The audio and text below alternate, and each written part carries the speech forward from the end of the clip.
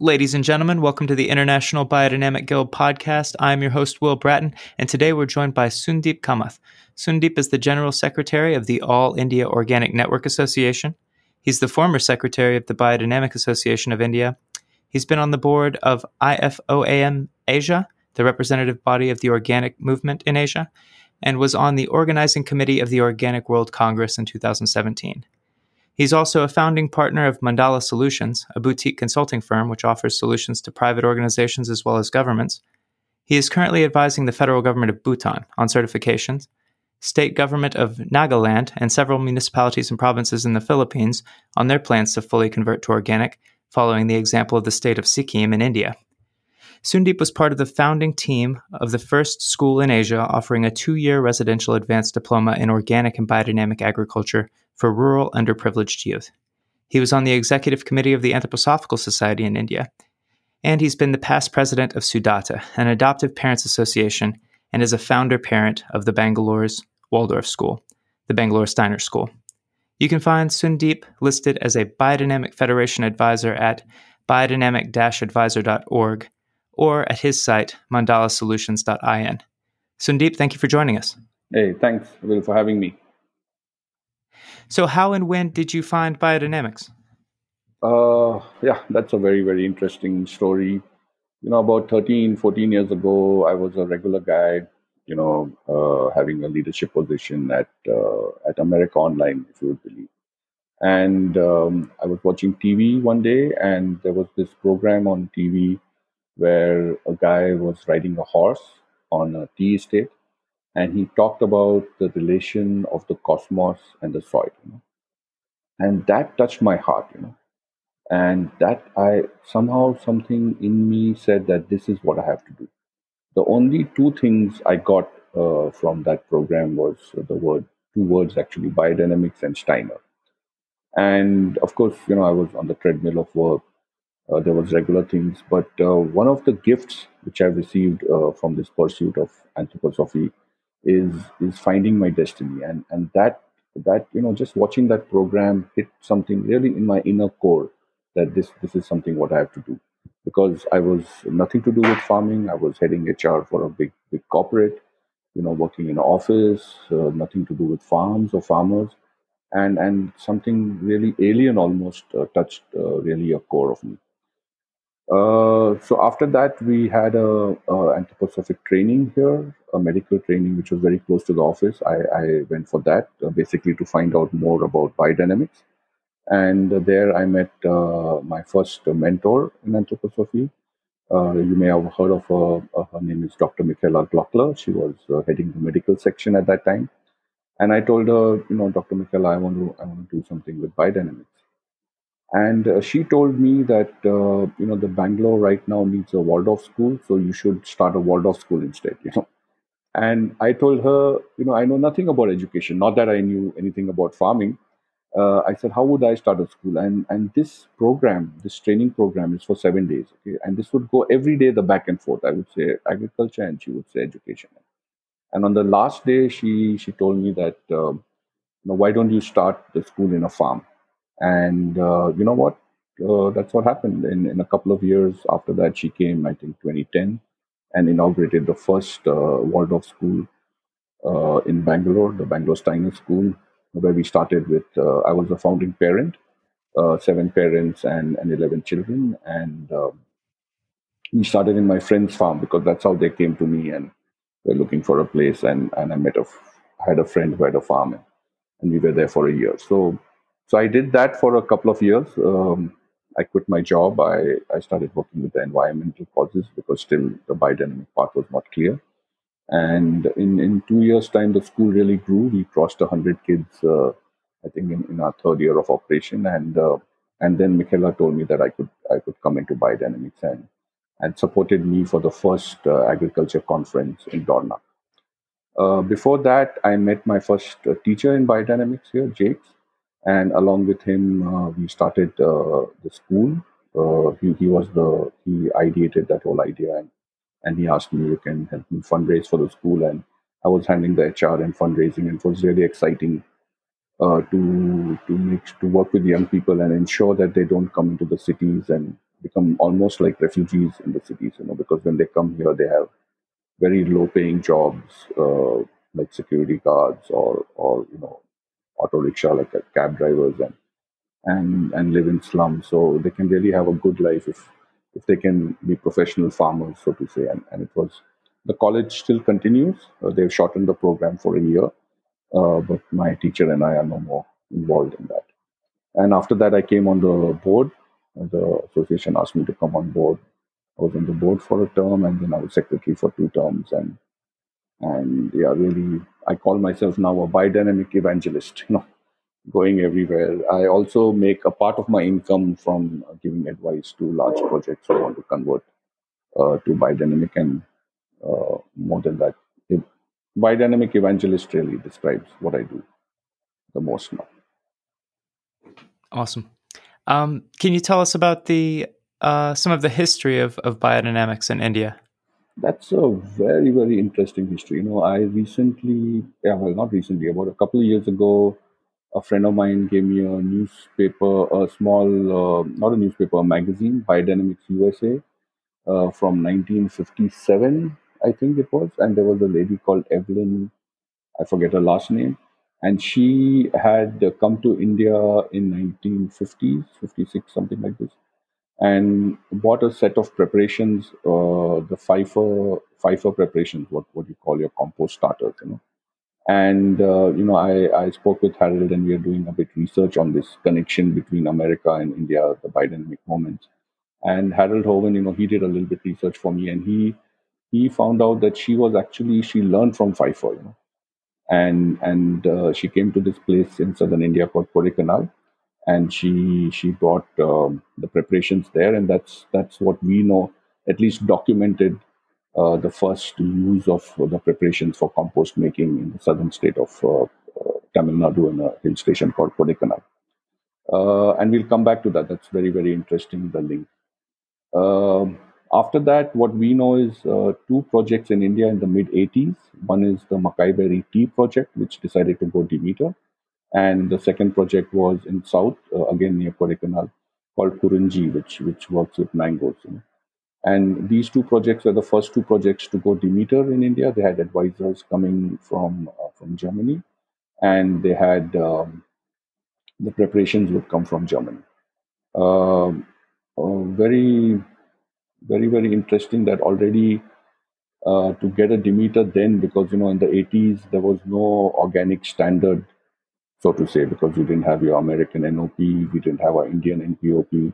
Even the EU was 10 years coming. So even before these organic standards started getting national standards came into being, the Demeter was available in India in these two projects. What happened in 93 was 1993. There were a bunch of Gandhians, people who follow Mahatma Gandhi, who were very much in organic agriculture in a place called Indore in southern India. And this is also a very goosebump moment, for me. I'm getting that, and I will tell you why later.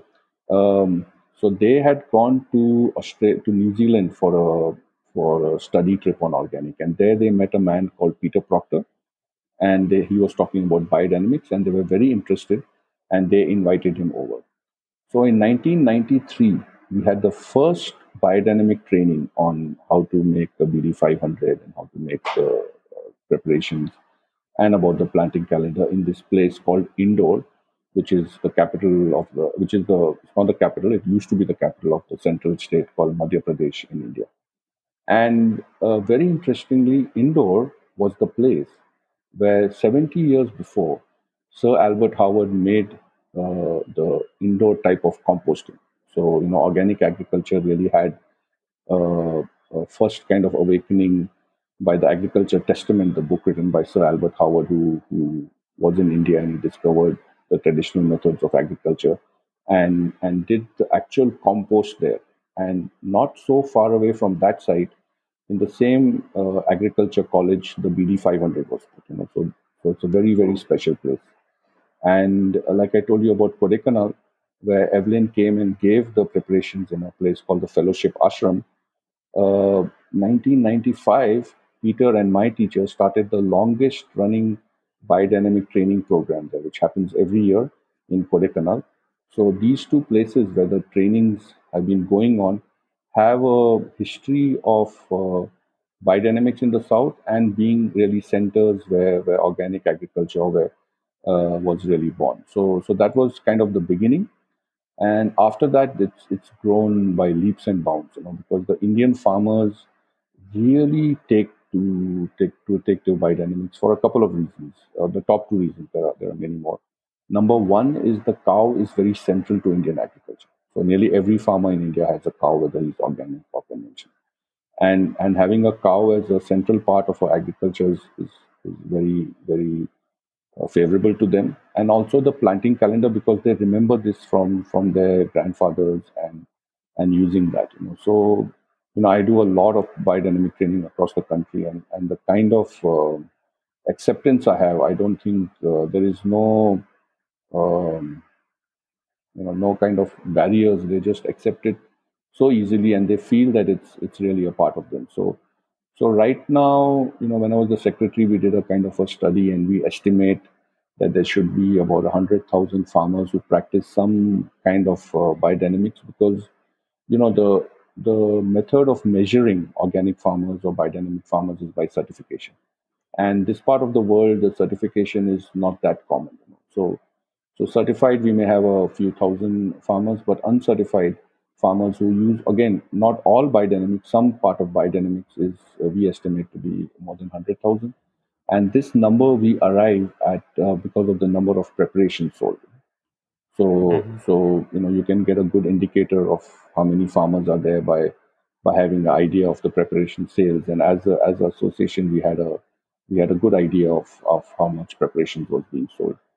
So it's very exciting to be there now. It's growing again. We have biodynamics already in our government policy. For example, I think it's one of the few countries in the world, because the Gandhians in Indore, when they were asked to make a proposal to the government, had already proposed that they should have biodynamics already in the 90s. And then with the work of the association and the work of some of our pioneers, we have got this in all the government policies, where as a biodynamic farmer, you can also receive some subsidies for compost making. And if as a company which is promoting biodynamics and doing biodynamic training, you can get some subsidies from the government. Also, very interesting, in the Philippines, I was there a couple of weeks ago, and I found out then that biodynamic preparations are approved input in the Philippine organic standard. So here it's biodynamics is much more accepted, much easy in this part of the world, because there is not so much of the uh, intellectualization, I think, because once the farmers use it, I've seen, and I think the results are much better in the tropics. They see the magic of biodynamics. They see for example, I'm working now on a rice project, and which has been organic for many years. And the minute they go biodynamic, they see, the darker shade of green in the paddy fields, compared to the organic, it's a darker green. They see all the rice stalks really standing upright, like almost soldiers, none of them are drooping. And because they see these changes from using biodynamics here, they're also very easily convinced, and they take to it quite fast. So that's about biodynamics in India. Any other specific side questions to that you want to ask? No, it's a great story. I'm reminded of. I'm glad you brought Sir Albert Howard into it. I'm reminded of his book Soil and Health. Mhm. It was fundamental in shifting my mindset towards these types of practices. So Mhm. I that's that site where the two combined must be just kind of a mecca for this in India. Yeah, Um, go ahead. yeah, if you could tell us about the culture of preparation making in India. Yeah, so like I said, many small farmers take up biodynamics, and making the field preparations. The 500 is easy to do. The 501 again is a bit challenging to do, and the compost preparations, takes a lot of work. So when Peter was here, he set up a couple of centers in India. One was with Vinita in Nainital in the north, in the Himalayas, and another in the south in Kurunji in Kodaikanal, where the training happens with my teacher Jakes. And these two were the primary preparation suppliers to most of the farming in India. It's not like you have in America where each farmer is making his own preparations because first of all, for the compost preparations, it's not easy to get all the flowers everywhere. And also, while the 500 is easy to do, the 501, getting the quartz and grinding it is it's quite difficult for many small farmers and the small quantity required. It's because the average farmer in India is less than a hectare, and all farmers, like I said, in India have a cow. So they have this milking and dairy operation already built into their thing, and there's so much work to do. So to spend a few hours making a preparation which you would need 1 gram of is really so we have a most projects and most farmers they actually buy the preparations, and we have these two large preparation makers, like I said, Benita in the north and much very large, and Jake's in the south. Also, we have another preparation maker in the south, and couple of large projects, which are about 1,000 acre a coffee estate and a 16 strong or 14, I think 14 strong tea estate. They make large quantity of preparations for themselves because they use so much. And many projects, large projects, also make their own 500 and 501, but the compost preparations always bought from outside. And I estimate we would be using something like 15 to 20 kilos of the compost preparations, and in the number of horns being buried, I think it would be close to 150,000, 170,000 horns are being buried by these operations. 150,000 horns Yes. in each, or in No, combined, different. or Not nationwide? combined. It's nationwide. Nationwide. Okay, that's What we still know, an it's fine. exceptional. Yeah, because the kind of thumb rule. If you look at a medium-sized horn, we don't have very large horns, but I recently found a picture of a large one. But mostly we have medium-sized horns, and you get harvest of 80 grams to under 100 grams. So we keep a thumb rule of one horn per acre, as per the standard. So and having that, so approximately 150 or 170,000 horns are being used every year. S- And I was looking at some of the cattle breeds from Karnataka, Mhm. the Halikar, the Kilari, the Yeah. Amrit Mahal. Yes. Just very distinctive breeds. Are these the types? Are these the breeds we're talking about? Unfortunately, we had a government program which believed that the problem with these native breeds is they are very independent. They are very hardy, and they're very hard to kind of say domesticate and very hard to milk. And many of them Hmm. are not good high milkers even. It's very hard to milk them. They're not docile like your Jerseys and your Holsteins. They have character. They are bit tough to handle, and that means also very difficult to impregnate. So it's to get them pregnant is a big task. So traditionally they've not been kept as breeds for dairy. They were generally cows at home, and they would give a little milk, which now people sell in the cooperative or for home use. It's not our average, for example, for milk yields is a fraction of what you have in the US or Europe. And because of that, the government, what they did is they started a program of forcibly crossing these breeds with the Holsteins and the Jerseys to get a kind of milking breed. So the majority of the 300 million cattle we have in India are these mixed breeds, and maybe a few 100,000 are just of these. There is a big interest now for these traditional breeds to come, but because of that government program, they are not even 1% or less than maybe a couple of percent of the cattle population what we have. The most cattle population we have is now these mixed breeds. Yeah, I understand. We would, when I was young, we would import what we call the Brahma, and for the personality characteristics that you described in Mm. Texas. It was good to Mm. have that more wild, independent spirit out there. Yeah, yeah. Um, do you But know of just because anyone? you mentioned that, Please. I would like to bring a point here about the Gir cow. The Gir is a cow from Rajasthan, from the desert, the north, very dry climate, and they are good milkers because there they don't have much water. And of course, I mean, good Mm. milkers is still 1800 or 2000, which is much less than whatever the Western standard.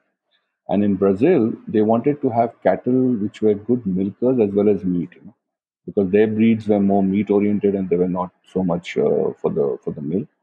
And they did a very successful program of mixing the Gir and the Brazilian breeds, and it's a huge success there now. That all so they have cows now which give reasonable quantity of milk, and the meat tastes good because they've crossed the Indian breed and the Brazilian breed to get their idea of a perfect cow. Interesting. Um, I guess this would be a good time to ask. Can you share with us some of the nuance and challenges of working with the bovine parts in a largely Hindu nation? A very interesting question and very, very relevant to our current times. Till say a few years ago, 6, 7 years ago, we had no problem. The preparations could be made everywhere. People knew because we have such a large cattle population, like I said, 300 million. Even if you take 10% of them dying every year, is still quite a lot. And there were traditional routes where they would go. People did not want to keep the male bulls or the cows who stopped milking. And there was an ecosystem where we had kind of slaughterhouses or cow shelters where they could go. And then a few years back, for kind of political reasons, we got a right wing party coming in, and they started this a cow slaughter kind of ban and rule bringing in. Not in all states, but in the majority where they were in the north. And this caused a certain immediate stop of trade in even in meat. And in some areas now in India, we have a problem with this. One problem is getting the supply, because if there is no slaughter of cattle happening, even from dead cattle, not being allowed to do that, it's very difficult to get the parts. And the other being that because of this restriction and the rule, and people are very hesitant to touch anything which is made with cow parts. Having said that, that's not all over the country. In the south, for example, we are much more liberal, and the state which I mentioned, the state in Tamil Nadu and Kerala, the other states, and even in the northeast or certain states, it's this rule is not there, and there we can freely make them. But in certain parts, it is getting to be a problem. So what they are doing, for example, is instead of using the cow skull, they use the goat skull, and Mm. but because of the huge amount of cattle we have, the cow horns is not a problem. Just to give you an example, I'm um, I'm in a project, a rice project, which is going to double their farmers, and they do about 10 to 12,000 horns now, and we will have to take that up to 25,000 horns. So we have to source another 12, 13,000 horns, and in a state where this is very strict, we are able to get that. Similarly, in the Philippines, where I'm doing a project with a municipality, and we need their 10,000 horns, and that's almost impossible to get because the municipality just slaughters four cattle a week. So, so yeah, I mean, the horns is not so much of a problem. We can still get many, but the other parts for the compost making is a challenge in certain parts of India, not in all, because of the political situation. Well, that's a great breakdown of the logistics, but can you speak to kind of the cultural implications? Yeah, so this here, and we will talk about that when we talk about other indigenous forms. See, um, there is this past which is kind of glorified or talked about, which is not really relevant, or not really true.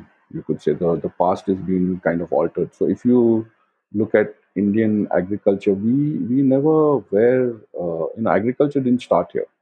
The real agriculture, as we know it started in Mesopotamia, right, where cattle were domesticated, and then they had these fields and the seeds started going.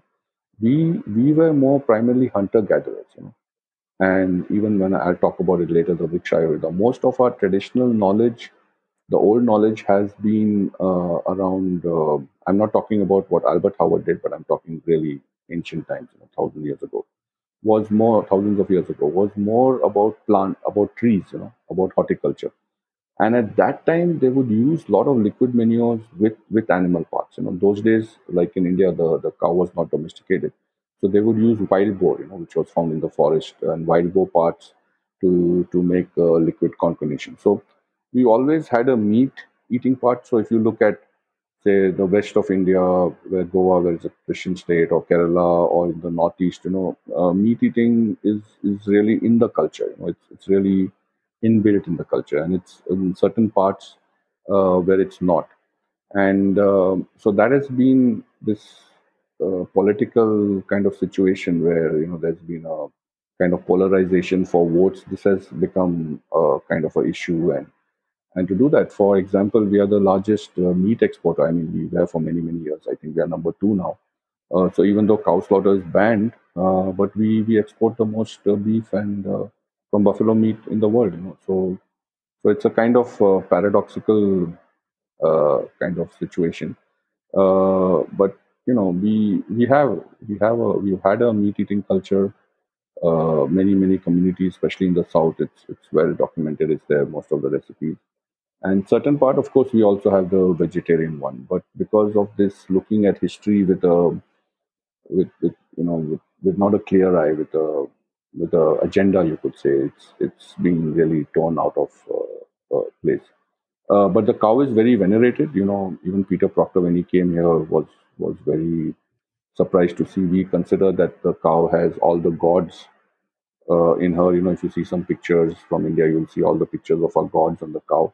So the cow has already Hmm. always been venerated, and there was no problem of taking parts from a dead cow, and that's what happened because we had such a huge, like I said, 300 million. So you have a large amount of cows dying. So you could go to the graveyard or where the cows are good, and you could get the parts. But now with this political milieu, even that has become difficult in certain parts of India. Understood. Um, so, uh, kind of along those lines, Mm. and thank you for sharing the use of the goat skull. Mm. Is there anyone else? Are there any other alternative prepped sheaths or otherwise that are being used there? Botanicals? Anything that's maybe unique to India that people are trying? Yeah, that's a very, very interesting question again, Will. And it's a bit again, it's a very big paradox, right? Because I believe that before you even look for alternatives, and I get this question all the time from everybody who starts saying that, okay, because we use some parts which are not available at all, for example, the stag bladder, or the oak, which is only in the Himalayas or in the hill stations, and most of these plants grow. So why can't we get alternates? I believe the way to get on this journey of alternates is to first be familiar with the prep. So the person who already started using this goat, she's been making the preparations for 20 years and more. So she's got a very big familiarity with the preps. And then you can get into the alternate, looking for alternates. We are looking, we have a problem with valerian worldwide. There's a project to look at the alternative for valerian. Again, sheets like the stag bladder is banned in India, for example. Deer hunting you can't do; it's a protected animal, and so there is this need for looking for alternates, but the need can be met by only people who first get very familiar with the preparations. And according to me and my teacher and some other seniors in the moment, first you got to use the preparations. Then you got to make them a couple of times, and then when you have a kind of familiarity, then we can use our Goitian observation models to look for alternatives. The Now what we are doing is we are trying to put the cart before the horse. That people say, okay, let's look at alternative. I'll give you a very good example of the valerian. We use the jatamansi in Ayurveda for the roots. For many years, it's been used in India as Ayurvedic system, but it doesn't flower at all. It's a total different kind of valerian, and the gesture of the plant is very different. So somebody who works with a valerian prep, making it, looking at the plant, can then look for that. There is a lot of positive news in the Philippines. We found something which is very close to the oak. There is a kind of substitute for that. There is this work is going on right now, but it's easy to do with the cow skull and the goat skull, and Steiner also mentions that. But the quantities, the harvesting is very low. If for the size of the cow skull and the goat skull, you can imagine. I have done experiments in a project in Thailand I'm involved in with the cow horns and the buffalo horns, and we were not happy at all with the quality of the BD500 which comes from the buffalo horn. So as a project, we don't continue that, even though you get large quantities. The buffalo horns are quite big. But having said that, the buffalo horn in certain parts, like in China and all, is allowed by the Demeter standard to use. But when we use them in Thailand, we could really see a clear difference in the BD500 from a cow horn and a buffalo horn, and the cow horn just was better according to our Mhm. sensory experience. So, tell us about this project that you're working on with the Asian Fellowship of Preparation Makers. I appreciated your sending the write up over and the description of the project, and I think it fits in perfectly right now. Yeah, well, it actually started with you guys, and I was very inspired by your fellowship of the American preparation makers, which you meet once a year and kind of loosely under your association. And my friend Gene Gologly, who was a publisher in the US who crossed the threshold a couple of years ago, he arranged for me to address the fellowship. I think in 2018 or 19, I think. I'm not really sure, a couple of years ago, 3 years ago. And the fellowship was really that's the time I found out about your fellowship of preparation makers. And it was very inspiring to see people coming together and sharing this knowledge. There's so much to learn, and it's the journey is about progress. It's not about perfection. And I was inspired by that. And also, then I heard stories from the French Association where what they would do is, if a preparation maker had a bad harvest of chamomile, and then he would ask spread around the network, and somebody had more chamomile, so they would share these ingredients. So we had a plan, especially now that the Philippines and the Thailand is going so much more into biodynamic, and they have a large requirement, and we cannot carry the preparations across. Not only it's also from a legal point of view and also from a sustainable point of view. So it makes more sense that they start making the preparations locally. And for that, they need the ingredients. Sometimes they need the dried flowers. They need the knowledge how to do it. So we are planning the trainings, that we will have trainings there every year. And the idea of the Asian Fellowship of Preparation Makers is that every country is self-sufficient in their need of the quantity of preparation they need, and also in the knowledge. So hopefully in the next couple of years, that once the people have put in the preparations 2 3 times, they are confident to do it themselves, and we have a kind of an annual training program like what we have here in India, where people can come and learn. So I'm very excited that the federation approved this project, and we have a kind of seed funding from them. We are going to do 2 trainings this year in the Philippines and in Thailand, mainly on the compost preparation making. And Harold Hoven from Sacramento has agreed to be our master trainer for that, and we're very happy to have him. So that's going to happen in October end in the Philippines and beginning of November in Thailand. I was struck by a statement in the project objective. I'm going to mispronounce his name, and I apologize, but I believe it's a gentleman from Thailand named Pirachote Yeah, Sam. You can Charanwong. call him Sam. Yeah, Sam is Call him Sam. Sam. Yeah, Sam. So Mm, Sam said to Yuli Herter mm, that he felt that he was going to a wedding in a borrowed suit, yes, and that he wanted his own suit. yes. Can you speak to that idea? So there is a school of thought which comes from Australia, and this school of thought about biodynamics is that preparation making is a kind of a master craft which can be done by only the chosen few in some mountain somewhere. It's temperate. It has to have snow, and this was the prevailing thought in many parts of Asia. In India we were lucky because we had Peter Proctor, and in Sri Lanka there was Richard Thornton Smith. So we learned on early that yes, the flowers grow here somewhere. You can take them to places. It's possible to grow to make preparations in the tropics, and excellent preparations who work really well. And unfortunately, in the rest of Asia, because the Australian school of thought was dominating, the thought was that you had to always get these preparations from Australia. Otherwise, the preparations could never be made by you and me, because we are not exalted souls, or some kind of qualification we didn't have. And our system of thinking that everybody can make the preparations, it's very democratic. I'll give you my example. When I go for my projects in Thailand, or like with the example with Sam, we first go and take the preparations, then we take the ingredients from the preparations, then we start taking the seeds for the flowers, and then do these trainings, and slowly on their way they come. So what Sam was alluding to was, maybe he's we don't have the best preparation there right now, but it's at least mine, and I'm learning, and every year you get a little better. And I see that with his 500, it's getting, he can now differentiate the very good quality BD 500 with the cow horn, and how it's coming out with the buffalo horn. And this year I'm very excited that he's going to do this compost workshop with Harold, and maybe in 2 3 years the compost preparations also will be made, which I think as good quality as any, and that is proven by it working on the field. You can see the reaction of the plants to it.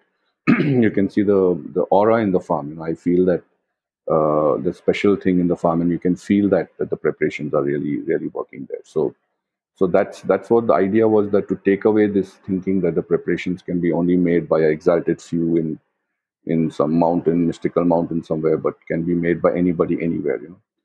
For example, Mhm. we have made these in Timbuktu, a project, a very well known project, which won the Organic World Prize, which is the second hottest and second driest place in India.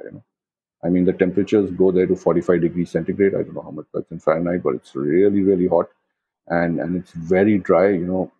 Millimeters of rain, and in such a place, by getting the flowers from outside and getting the ingredients from outside, we had made preparations for 2 years, and excellent quality preparations. I've worked with preparations now for a decade, and I can, from the sensory thing, they really smell good, they feel good, and they work well. We use them in CPP, they're working really well. So that was one of the ideas of the Asian Fellowship, to really make it democratic, that it requires knowledge, it requires some ingredients, and that's what the Asian Fellowship is hoping to provide to the people who want to start doing this.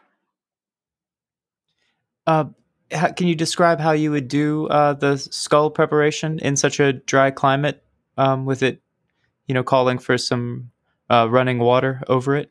Yeah, so we have many. What we do is we take a barrel, like a oil barrel, one of those large kind of barrels you have, and then you keep the skull at the bottom of the barrel, and then you keep pouring water every week or 10 days. So, and you have a Mm. kind of plug at the bottom of the barrel, so you let out the water every week, 8 days. So, and then you keep filling up the barrel from the top. So you can, Understood. yeah, you can generate that thing of water flowing through by using a barrel.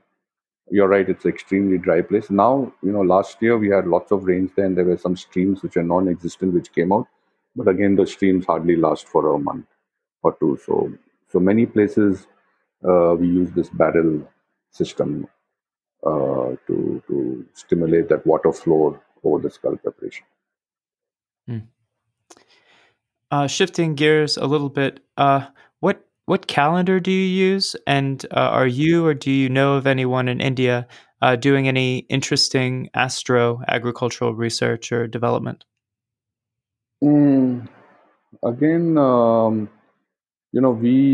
we initially got the calendar from Peter, and Peter was in the southern hemisphere in New Zealand, and then we would just flip it and use it in the northern system. And then we had our president, who was the head of ISKCON, the Hare Krishna movement, and he had a very big farm in Mysore, and he took it on during his presidency to make the calendar himself. And then he used something what we call the Lahiri ephemeris, which is a ephemeris printed out of India.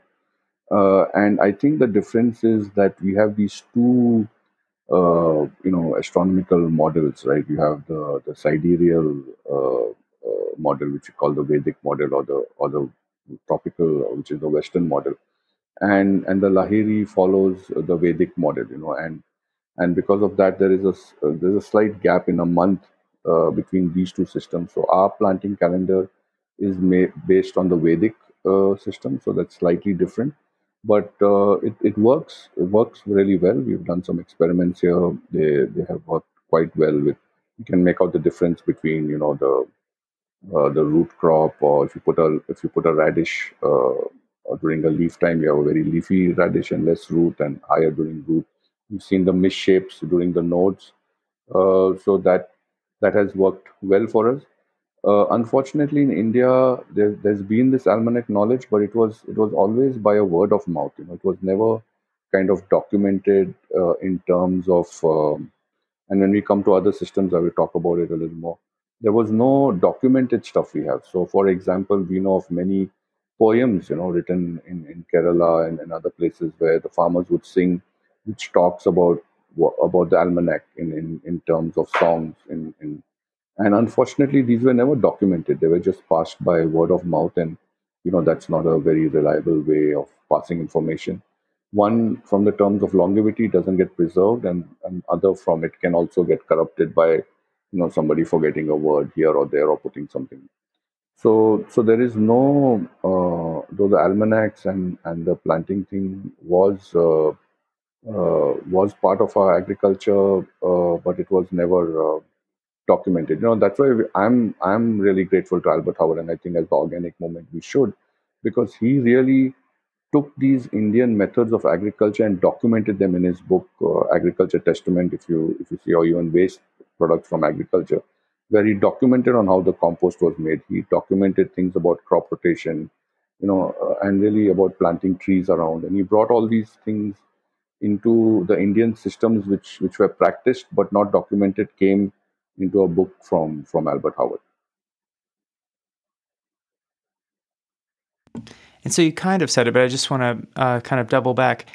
Are there any documented traditional Indian agricultural astro traditions documented even, millennia ago? Anything at all? Yeah, so there is a.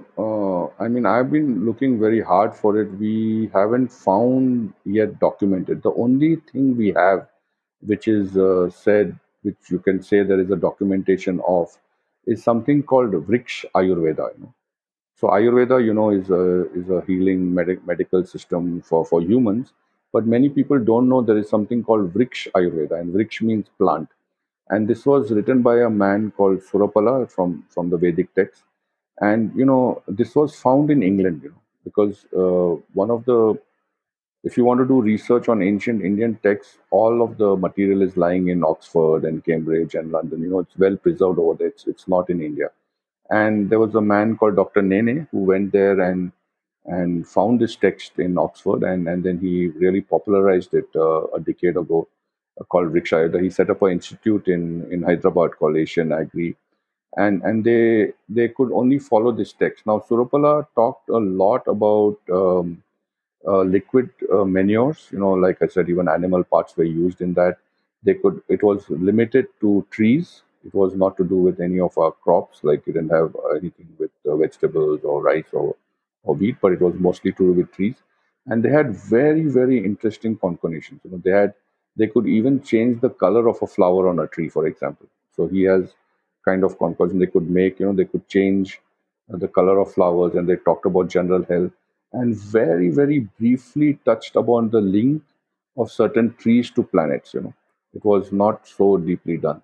There is a lot of stuff out there. Like I said, it's in poems, it's in thing, but documented like Surapala's book is not there. And now we have to be very, very careful with this rewriting of history, that we don't try to corrupt any of that knowledge which was there to kind of glorify. So, I mean, just to answer you short, no, I have not found right now any text, but I've attended a few talks where people allude to it, but there is no kind of text where it's written down on what was the logic. And that's why it's so great from the agriculture course from Steiner, that he explains these things and these impacts, which are very similar here to our knowledge here, but there is no documentation.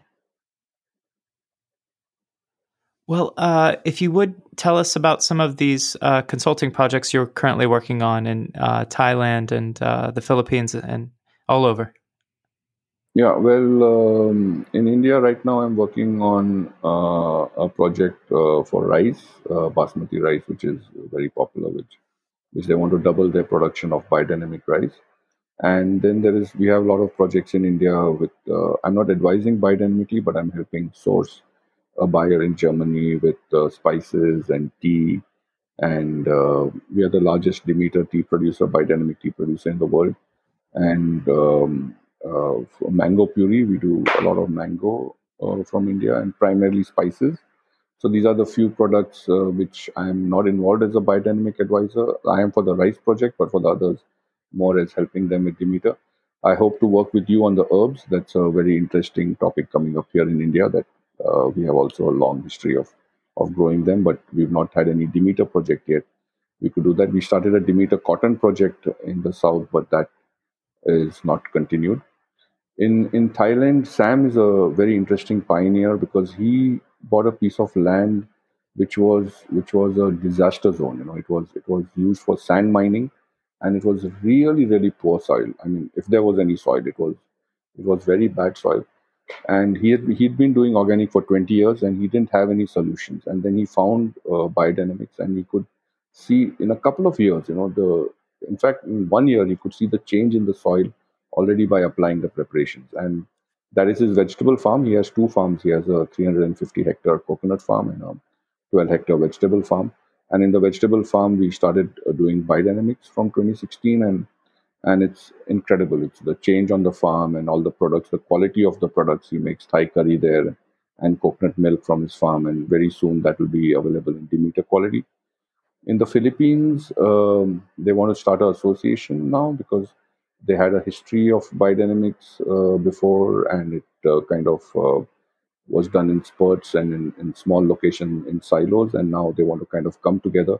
And the biggest story there is there's a municipality of Kaswagan led by Mayor Romel, a very incredible mayor who brought peace and prosperity to that municipality by starting his Arms to Farms program. This municipality was a war-torn municipality. There were Muslim terrorists who were fighting for land, and there was always bombs and killings. And he brought this concept of getting all these terrorists to become farmers by saying that if you give up your rifles and give up your guns, I will give you land and you can start farming. And now all of these people are organic farmers. And after doing now organic for 10 years, they want to go to the next level and they want to go biodynamic. So that's a very challenging project, which I will be reaching out to the worldwide biodynamic community because it's 8,000 hectares, nearly 20,000 acres to do with all kinds of crops. And it will be the first biodynamic municipality, I think, in the world to. It's a fifth class municipality. That means it's comparatively small compared to the 1,200 municipalities. It's on the smaller side in the Philippines, but it's a start that we can do biodynamics on scale. We can convert a whole municipality, whole town into biodynamics, and 20,000 acres or 8,000 hectares is still quite a lot. Yeah, what a meaningful mission too. Well, is there anything else on any of these subjects that you'd like to share with us? No, it's good to be here. I'm very happy that you started the guild. I think we can build more on that. We really need it. It is a craft. It is an art form in a way, making the preparations, and the farmer is a artist in a way. So I think more power to you.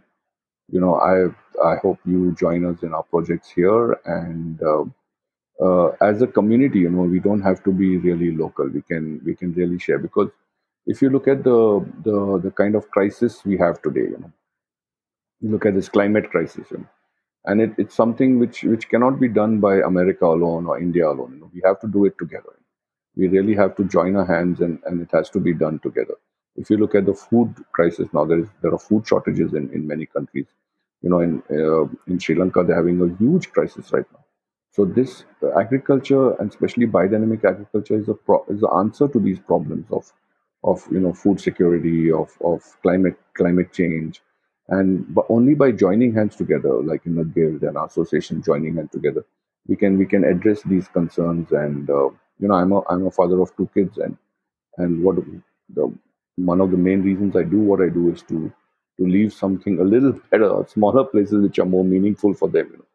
We don't want to leave deserts for our children, and that's why I hope that we can all work together and really address these concerns, crises in our small way. Exactly. Greater human destiny. Again, thank you, Sandeep. You can find Sandeep listed as a Biodynamic Federation advisor at biodynamic-advisor.org and at mandalasolutions.in. And of course, Biodynamic Guild at biodynamicguild.org. Thank you very much again for joining us, Sandeep. Thanks.